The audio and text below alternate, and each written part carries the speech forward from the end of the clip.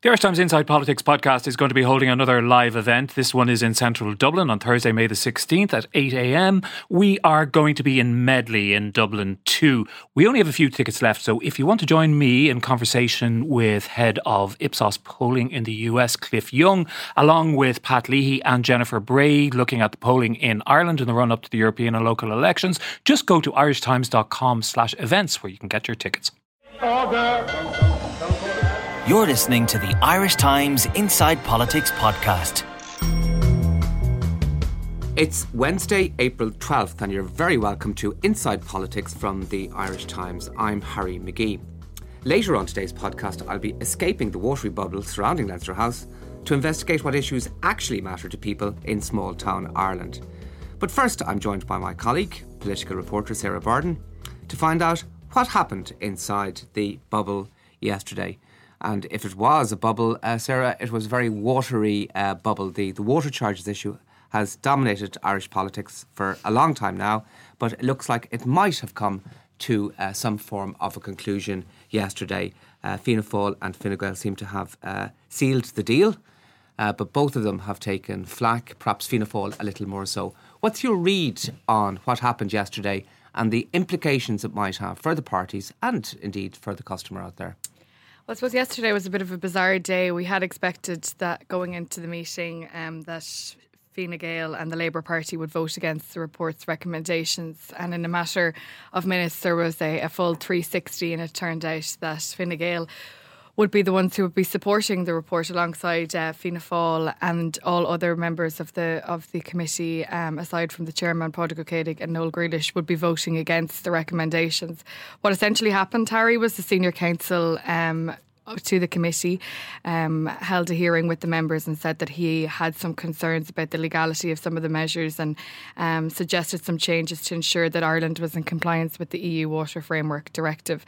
One of the things that he insisted that the committee do was reverse their recommendation not to install water meters in all new builds, and he also expressed a desire for the word excess use to be put back into the report.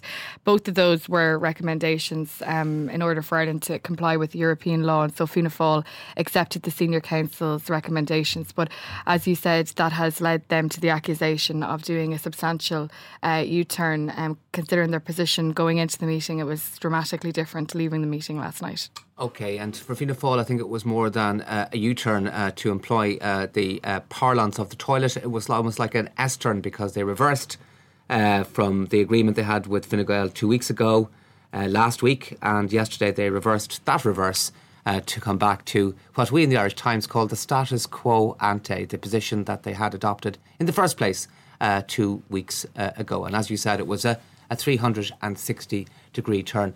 The senior counsel himself was accused by the Right to Water members of the committee of himself affecting a U-turn or providing what they described as contradictory advice. Well, last Thursday, when the committee was expected to conclude its work, it got a brief synopsis from the senior counsel on his on the report and where he felt there needed to be changes made. And he said that the report was sufficient and it was a matter for the legislation to ensure that Ireland complied with EU law. When he returned from Singapore earlier this week, he sent a revised legal opinion to the committee, which was dramatically different to the one that he had provided previously. So the Right to Water TDs yesterday were questioning why there was a significant change in his position, or why there was a contradiction at the very least in what he had said on Thursday and what he had said on Tuesday. Yeah, and in fairness to him, he was saying that he was away. He was looking at amendments coming to him one by one, and he was kind of assessing the amendments on their own merits. And it was only when he returned from Singapore, I think it might have been even Hong Kong, on Monday, did he get a chance to look at the document in its entirety. But be that as it may, the fact that his evidence had changed allowed some space for Fianna Fáil and Fine Gael to copper fast a new agreement and to resolve the issue as was. Well, Fianna Fáil were a little bit hamstrung in a way because when the advice had come from the senior council on Thursday, they had urged all parties to accept it So when the revised opinion came from the senior counsel to then recommend not to accept his advice would have been a difficult position for Fianna Fáil to argue. Realistically, the deal that has been concluded today is, as you have said in your analysis piece this morning, is a deal that was agreed with Fine Gael 10 days ago.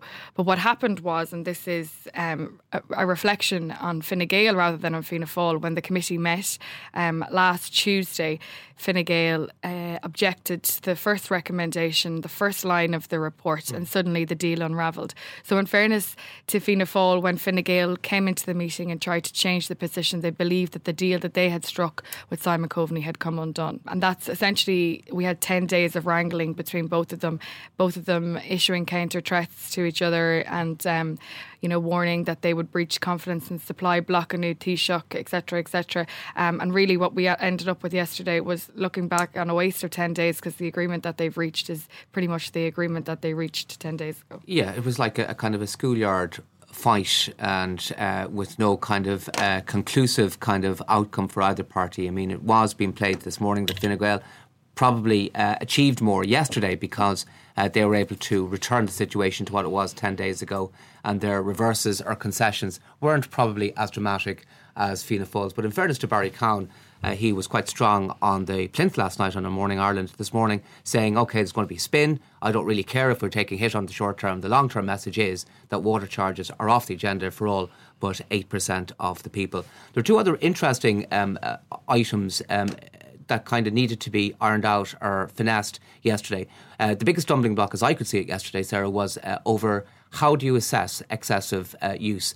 And Fine Gael were holding to this per household method, which worked out at about 333 litres per day, and Fianna Fáil per household, and that's a household of 2.6. And Fianna Fáil were saying, no, it should be per person, which is 133 litres a day. I think the Fianna Fáil argument was that if you had a big household, that you would be discriminated against. It seems, even though there's a bit of concession on either side, that perhaps Fine Gael might have won out on that issue. I think so. Having spoken to Barry Cowan last night, he accepts that the proposal that he made initially, there could have been some older people, some people living alone would have been unfairly penalised under his proposals, and he said that Fine Gael, as he put it rightly, raised objections to that, and he accepted their amendments. But just supposed to go back to the original point, okay, Fine Gael are almost giddy with glee at the thought that Simon Coveney has taken down Barry Cowan, but in reality, if you look at it objectively and you take a step back from the past number of days, Fine Gael fought an election on the policy of preserving water charges. They are in favour. They strongly support charging people for water. The report that has issued and that will now be implemented by the Fine Gael party is far from that. Obviously, Minister Coveney may have got some short-term gains in his ongoing dispute with Barry Cowan, but in reality, Fine Gael, this is the best deal that Fine Gael could ever have hoped for, and it goes against everything that they have argued for. Needless to say, they fought an election on this very issue and they suffered quite dramatically for that. Realistically, they are now being forced into a position that they don't accept and that they don't support. For Fianna Fáil, yes, there's they took a bit of a significant battering over the past number of days, but they have achieved what they set out to achieve, which is that the majority of the population will no longer pay water charges. 8% of the population use 32% of water, but in reality, the majority of that, from the evidence that was given to the committee by Irish Water, is down to leakage. So a small number of people will end up paying for water charges, and those that do, as Barry Cowan keeps telling them, they can send their bills down to his constituency office. Fine Gael and Fianna Fáil press offices challenging your analysis there, Sarah. One of the things that struck me was the coherence of the Right to Water group within the committee. They were very consistent all along. They knew, they were very focused on what they were wanted. They were very skillful last week in the way that they were able to bring, they were able to coax Fianna Fáil over to their side. They were quite outspoken in the criticism of Fianna Fáil, and I suppose they had some justification last night, Sarah. Yeah, absolutely. I mean, in one way, I think you were the person who asked the question at the meeting or at the press conference yesterday, that Right to Water were somewhat naive to believe that Fianna Fáil would come on board completely over to their side. They don't see this as a victory. the report as it stands, and they will not be supporting it. And one would question why, because the reality is, as I said, a significant proportion of the population will not be paying water charges. They performed quite well together in the committee, but again, just showed, I suppose, that small bit of political naivety by trusting the Fianna Fáil position and trusting that they would come to their way of thinking. No, the other interesting little twist is that there were two members who voted against, but they voted against for very different reasons than the Right to Water people. Yeah, Labour Party's Jan O'Sullivan and the Green Party's Grace O'Sullivan said that they would not be supporting the report because it didn't go far enough. They said that from the Green Party's perspective, they believed that there should be a stronger charge for excessive use, and that there should be other meters installed. For the Labour Party, it's something similar.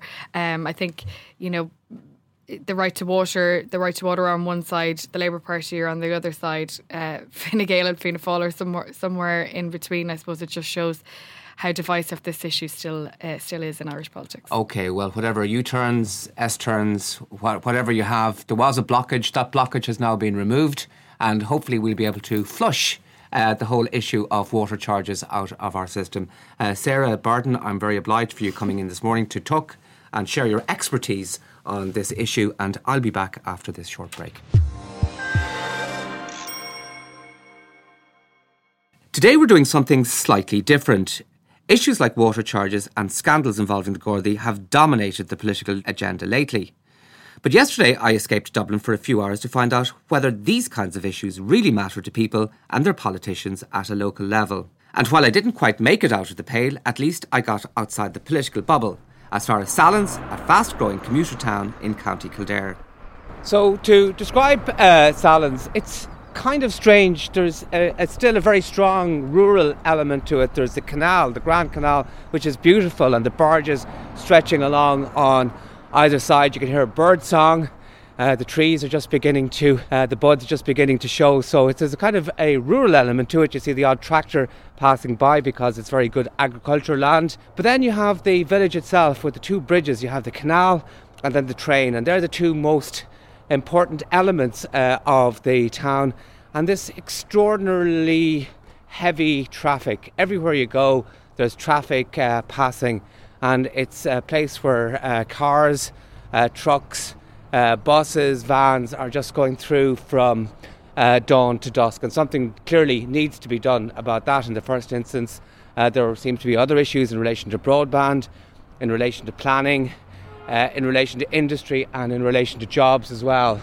But all in all, I think it's a town that seems to be doing relatively well in comparison to other towns and villages in rural Ireland. That's primarily because it has become such an important commuting place for people who are working in Dublin. The first person we meet in Sallins is Ken Mulligan, a primary school teacher. He's out walking along the busy through road with his two young children. He's been living here for 10 years with his family and has mainly positive things to say about the town.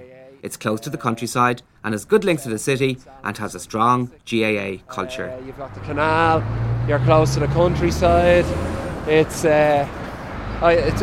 great. Like, not exactly peaceful though, because you're probably oblivious to it at this stage, but as we walk along there's just this constant throughput of traffic, including trucks and cars passing through. They have planned to bypass it. What's your own views on that? Well, it's not that I'm used to it. I'm aware that this road it is pretty dangerous. But they've been talking about this bypass since we moved up here 10 years ago, and it still hasn't happened.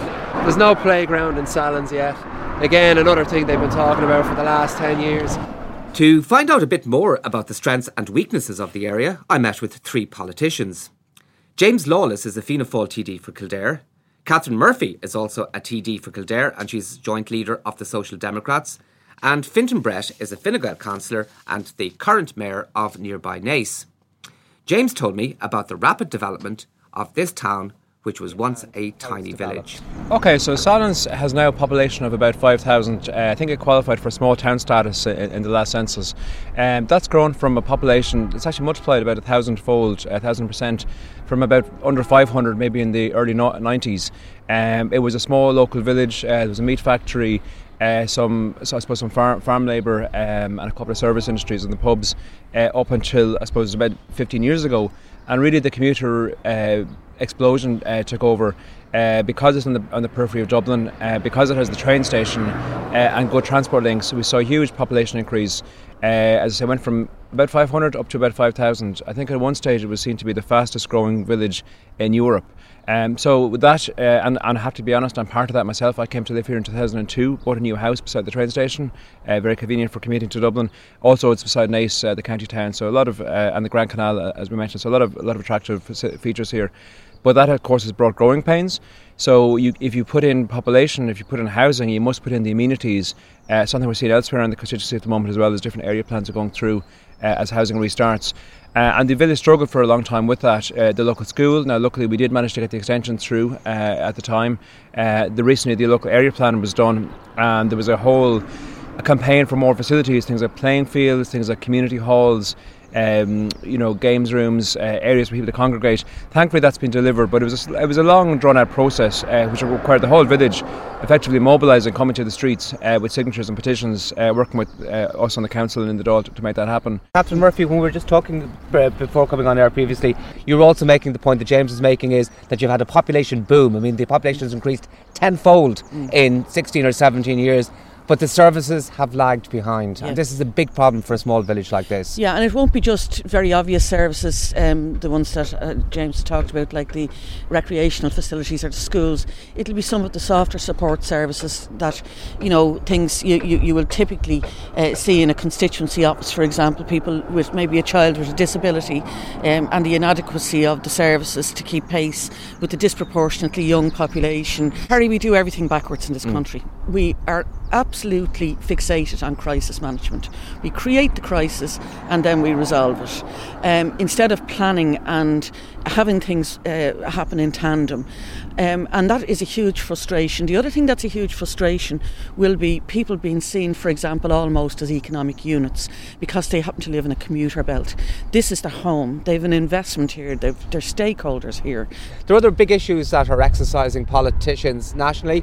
Post offices, broadband, housing, jobs, amongst them. Do they all have a resonance down here as well, James? Broadband is an issue once you step outside the towns. I know the Minister's new plan is talking about allowing a lot of that to be commercially satisfied. It's not happening to date, and people, actually the chair of the Small Firms Association nationally lives about a mile away from here. I was talking to her the other day, she can't get broadband to her own house, and that's only a mile outside what is very much an urban centre on the fringe of Dublin. So broadband is an issue. The post offices, we do have a post office in the village. It's in the Super Value there. It's working out reasonably well, but in some of the smaller villages, that would be a concern. And I suppose even the post office is maybe a metaphor for the wider concern of a neglect of rural Ireland. What kind of services are being removed. As Catherine said, it's not all about the essentials, the basic, the obvious things. It's the softer services that come in behind that as well. Local people we met agreed, to a greater or lesser degree, that failure to provide social services and amenities is a problem in this rapidly growing town. This is Michael Corley, a local man, retired, who is involved in the Men's Shed movement. So many nationalities we have living here, and there's nothing being done to cater for, especially for the younger crowd. We don't even have a youth club here in the village, and which I would love to push in a big way. But just to keep them busy and occupied. And we do have our problems with drugs and salads. Yeah. Big time. Really? Yeah. And that came in with the influx of houses, Yeah, and people have talked about the lack of facilities. I mean... No facilities really. Really? No, but there's buildings lying idle everywhere you look. Yeah. Did it overexpand? Was there a bit of the Celtic tiger hangover here as well, is there? Massive. Yeah. Massive. This is Carl Lawler, a long-time Sallins resident, originally from County Mayo. And perhaps the facilities haven't been able to match that big increase in population in terms of playing facilities, playgrounds, recreation facilities, schools and what have you. Well, that's true, but in terms of the playground, I know there is a site available, but I think there's some issues there. But again, that's been going on for a good few years. Hopefully that will be resolved soon. I'm not sure really what the latest is on that, but I know they have a site. And I know there's been land allocated in the last few months through. I know there was some local politicians involved. James Lawless is one of them for sure. That will definitely provide amenities. There's going to be football pitch and soccer pitch. So all these things are in the pipeline. Councillor Fintan Brett tells us more about plans to improve the social environment for the people of Sallins. Quality of life here. Well, the plan, first of all, the bypass is already out to tender, so that's going to start in quarter four this year. Following that, we have. Make a difference? Oh, it will, of course. Yeah, it'll take all this traffic out of the centre of the town, and the traffic then can come in on the south side and on the centre and on the north side. So you have 3 different areas to feed into the town and feed out of the town. Second of all, we have the NACE local area plan now just started literally 3 or 4 weeks ago, and environs. Now, while we have a Sallins plan just completed, the environs plan will take in Sallins, Johnstown. We'll look at those as part of this overall plan because, as Catherine and James has alluded, the train station for NACE is here in Sallins. So it's obviously quite easy to see that that's part of the town, and we want to build this as part of NACE and develop it. There's a town centre plan done for Sallins, an absolutely fabulous plan in my opinion, where you have a mixture of pedestrianisation areas, you have shopping areas, you have accommodation and living quarters overhead, so that people will live in the centre of the village. And because we have a whole quarter of this village from literally here from Old Bridge Station out as far as Prosperous Road. You have a few, but you have the centre of it here right on the canal is derelict, for the want of a better word, with the old meat factory, and that is. So we need to develop that as the town centre. James Lawless says that Sallins has not escaped the housing shortage that plagues Dublin and many parts of the country. There are around 7,000 individuals and families on Kildare's housing list. It's the 3rd highest in the country, just after Dublin and Cork. So there's a huge demand, and it will be probably the number one issue in every clinic that I hold. So there's a huge demand for housing, both social housing and all types of housing. Again, the attraction is very. The location is very attractive for people who want to commute to Dublin, but for people who live here, people locals who want to be housed as well, there's that fundamental need for housing, and the only way to get that is supply. And some of these infrastructure facilities we're talking about, the ring roads and the bypasses, are essential to enable that as well. Just moving on, I suppose, the crime issue as well. I think Harry mentioned, and we talk about the Garda Commission in the very abstract sense in terms of what we're debating in the Dáil day to day. How that manifests here is we saw Kill Garda stations up the road that closed in 2014. I think Phil Hogan and the team at the time closed that down. And I suppose we have no community Garda, for instance, in Sallins for the last 5 years. We are getting one back at the moment. So people are burgled, unfortunately, that's a reality of life, but there's that sense of assurance that a local Garda presence provides. Resources have been a huge issue, as Catherine said, and she's documented it well. We're actually the worst per capita in the country in terms of Garda resources. So you need to get Garda on the street, on the beat. You need to have them visible and those presences. We can understand, say somebody, they work hard, they leave their home, they go to work, they come home and they find that their house has been burgled. That's routine. Yeah. And it is so unfair, and the feeling that nothing can be done about by virtue of the fact that the level of cover here is not sufficient. And I've got to say, I would question, because there's that feeling, I would even question the accuracy of the reporting of statistics here. I've been in estates where there hasn't been a house that hasn't, not necessarily in Sallins, but where there hasn't been a house that hasn't had a burglary. I mean, that is just not on. And there needs to be a sense of security, and the idea that what you have you hold in other areas is not good enough. I approached several residents of Sallins to ask their opinions, and it was hard to escape the conclusion that many of them are not very interested in politics. Perhaps you couldn't blame them. But one man's local story of success was very much a byproduct of a political decision. That man's name is Barry Flanagan, and he is the co-owner of a new microbrewery in Loch 13, a bar and restaurant in the middle of Sallins. Here, as across the country, the craft beer business is booming, and it's partially thanks to a generous tax break introduced by former Taoiseach Brian Cowan in 2005. As you said, 10-15 years ago for me as a publican there wasn't even any other beers on the market, and now there's a flood of beers. All breweries are standing by themselves. I think the tax break has been a massive help in aiding that. Employment locally, I think, and that's where the government have got it 110% right, that it does create local jobs, it supports the local farmers, supports local employment in the area. From the initiative that Brian Cowan did bring in for the 50% rebate for the little guys, I think it's given them a fighting chance that they can go up against the Goliaths. Finally, let's go back to our politicians. Do they think politics is succeeding for Sallins? I think that there is. You couldn't say it's succeeding because you're seeing a, as I said, a crisis management. You create the crisis and then you resolve it. Some of that comes back to how we plan our communities and how we deliver services. That's not just about the current Dáil. That's about how your county council works. That's how your construction industry works or doesn't work, for example. That's how, the like of the HSE works or doesn't work in relation to delivery of services in a timely way. So I think a lot of the institutions do require to have a different focus, and that focus has to be about planning, but planning in more than a physical sense, planning the services that go with and thinking out how you build a community as opposed to a collection of houses, and that's the more difficult thing. Okay, James, your view on that? Yeah, well, I suppose to an extent I'm living proof. I mean, as someone who got involved in the Sallins community as an activist about 10 years ago, somebody who was subsequently elected to the council and is now voice for Sallins in the Dáil, I think in that sense Sallins certainly has is represented, and people power. When people get behind campaigns, that can come to fruition.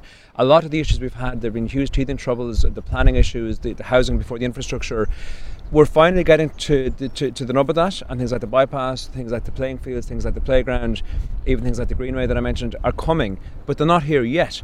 So certainly the design, certainly the attention is being put on those problems, certainly the powers that be are now focused on them, are now engaged on them. The test will be really in the delivery. Most of those projects are due to start over the next 12 months. I'll certainly be keeping the pressure on very much, as I have done for the last 10 years, but finally in a position of power to do something about it. So I think if we see the bypass, if we see the amenities, if we see all those good things that are promised come to pass, then politics will have worked. If not, then it'll be a different position. That's it for this episode of Inside Politics. Thanks to Sarah Borden, Catherine Murphy, James Lawless and Fintan Brett, and the people of Sallins for their time. If you have any questions, comments or feedback, email me at hmcgee@irishtimes.com or tweet me at Harry McGee. The show was produced by Declan Conlon with Rob O'Sullivan on sound. Hugh Linehan will be back next week. Thanks very much for listening.